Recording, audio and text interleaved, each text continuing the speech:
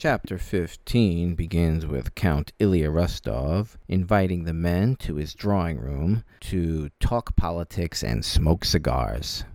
It's noted that the men are waiting for one of society's most famous local women, Maria or Maria Dmitrievna, and her French nickname is Le Terrible Dragon, or the Terrible Dragon. She's an opinionated widow, and she's even more like the Countess Violet Crawley of Downton Abbey than Princess Anna Drubetskaya. She's described as frank, cutting, humorous, and wise. She always has the right saying for the moment and has great respect of all the men. She is also the young Natasha Rostov's godmother. The political talk among the men was focused on the Manifesto of War issued by Emperor Alexander and the current recruitment effort to send troops off to fight Napoleon in European lands, namely outside Russia. It's filled with the bravado that often goes into planning for war when the bodies are not yet coming back. After experiencing an invasion or sending soldiers off to one, the general attitude is much different. When there hasn't been a war for some time, it's almost like something builds up, is festering within. There's some level of eagerness or pull towards war, and that may be one of the great points of War and Peace, that these two states dance in an endless ballet across time. With respect to war, the more colorful and powerful term, to use German philosopher and theologian Rudolf Otto's phrase, there is a mysterium tremendum et fascinas. Something thrilling and fearful about war, but fascinating in its seduction. As if war is a god, just like Ares, the ancient Greek god of war, or the spirit of battle that he encompassed. Getting back to the drawing room of Count Ilya Rostov, the good-natured host is playfully starting or encouraging an argument between the two people he is seated between. This is the young officer, Lieutenant Alphonse Berg, and an old bachelor who has the nickname Shinshin. Lieutenant Berg has been spoken about before. He does have some level of interest in Vera Rostov. He's also fulfilling another role in that he is going to be Boris's chaperone to his own regiment in the Imperial Guard. Shinshin is described as an old bachelor who likes to dress in the height of young men's fashion.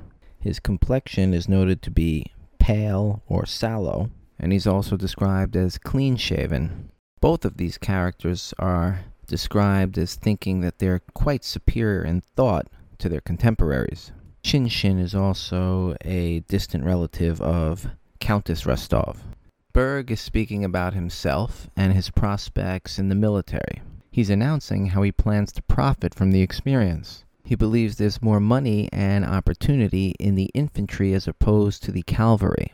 He's the type of guy who seems to get a joy in telling you about his job and all the opportunities when most people around could care less. Berg also announces that in the infantry, there is quite a possibility that one of his superiors, such as a captain, could fall victim to the war and he could receive an advancement. He seems oblivious that he could be right in line for the same fate. It's noted that Berg is transferring to a prestigious infantry unit called the Life Guards. Alphonse Berg has been mentioned a few times, as well as his German ancestry.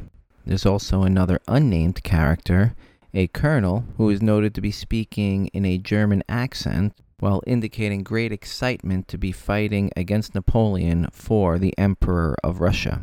And the unfamiliar reader might ask, why is there this presence of Germans, at least as far as ancestry and ethnicity, in the Russian army? It brings up a level of immigration many are very unfamiliar with. There's also, if you look far back enough, an intertwined history between those from German-speaking lands and those who lived in areas that today we know as Russia, Ukraine, Lithuania, and a few other Eastern Bloc countries. There was quite a bit of immigration flow from German lands to Russian lands in the 15th and 16th centuries, partly due to many German-speaking people wanting to avoid seemingly never-ending wars that surrounded them. And if you go back before that, German knights during the Crusades, as part of their missions, were converting pagan tribes in the Baltics and received a level of help from those who lived in Moscow or Kiev. And just like English royalty, a great number of czars or Russian royalty was of German stock, as well as other European ethnicities, such as Danish. In the 1700s, many Germans with skills in science, I'm talking physicians, pharmacists, goldsmiths, musicians, theater actors, moved east and became prominent citizens in the Russian aristocracy. They were both invited by the Tsar, very willing to move, and would set up German towns. Just as in New York or San Francisco, there are famous Chinatowns. In German towns, the population maintained their own churches, other traditions, they maintained their own European style of dress, and own architecture with respect to their homes and gardens. Interestingly, a quote attributed to Peter the Great was, "Not nobility or where born, but talent. That makes a person's name in this land." Countries on the move wanting to progress historically will be very accepting of highly skilled immigrants. Additionally, the Russian Imperial Army and their divisions were modeled on the German system, and so was much of the everyday government bureaucracy. Catherine the Great was ethnically German, and she came into full power in 1762. Her invitation allowed Europeans to settle with a relocation allowance, which had exemptions from certain taxes and even military duty. This was a point where the country needed, as opposed to skilled laborers, more in the agricultural market. Europe had been so filled with war that whether it was to go east to the Russian Empire or to the New World, many were happy to leave. Around the time the beginning of War and Peace is set, around 1804, Emperor Alexander had invited those ethnically German to settle on vacant lands near the Volga River. Some went to areas that are in Ukraine, including the disputed territory of Crimea, and many adopted ways much more Ukrainian than Russian. Once one generation settles, then future ones often become more part of the land and are willing to serve it in places like the military, which is why we find a character like Lieutenant Alphonse Berg. And that is a superficial look at the history between the two lands. Now, the rest of the chapter deals with imperial splendor, often depicted in television or movie depictions of the book. This is the serving and enjoyment of the Rostov dinner. First, it's time for the guests to march in 2 by 2. It's noted that Pierre had arrived and was in the way of everybody trying to get by him to the dining area.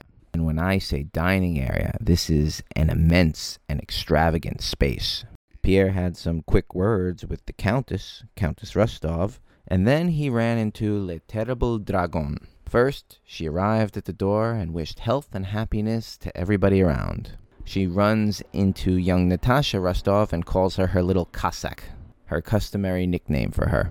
She gives her a gift, a pair of beautiful pear-shaped earrings. It's a birthday gift. Then she runs into Pierre and shames him in a way that only she can. She basically says, "Shame on you for your conduct in St. Petersburg. This with your father on his deathbed." By now, the procession to their dining seats is in full effect. Of note, Nikolai Rostov is paired with Julie Karagin.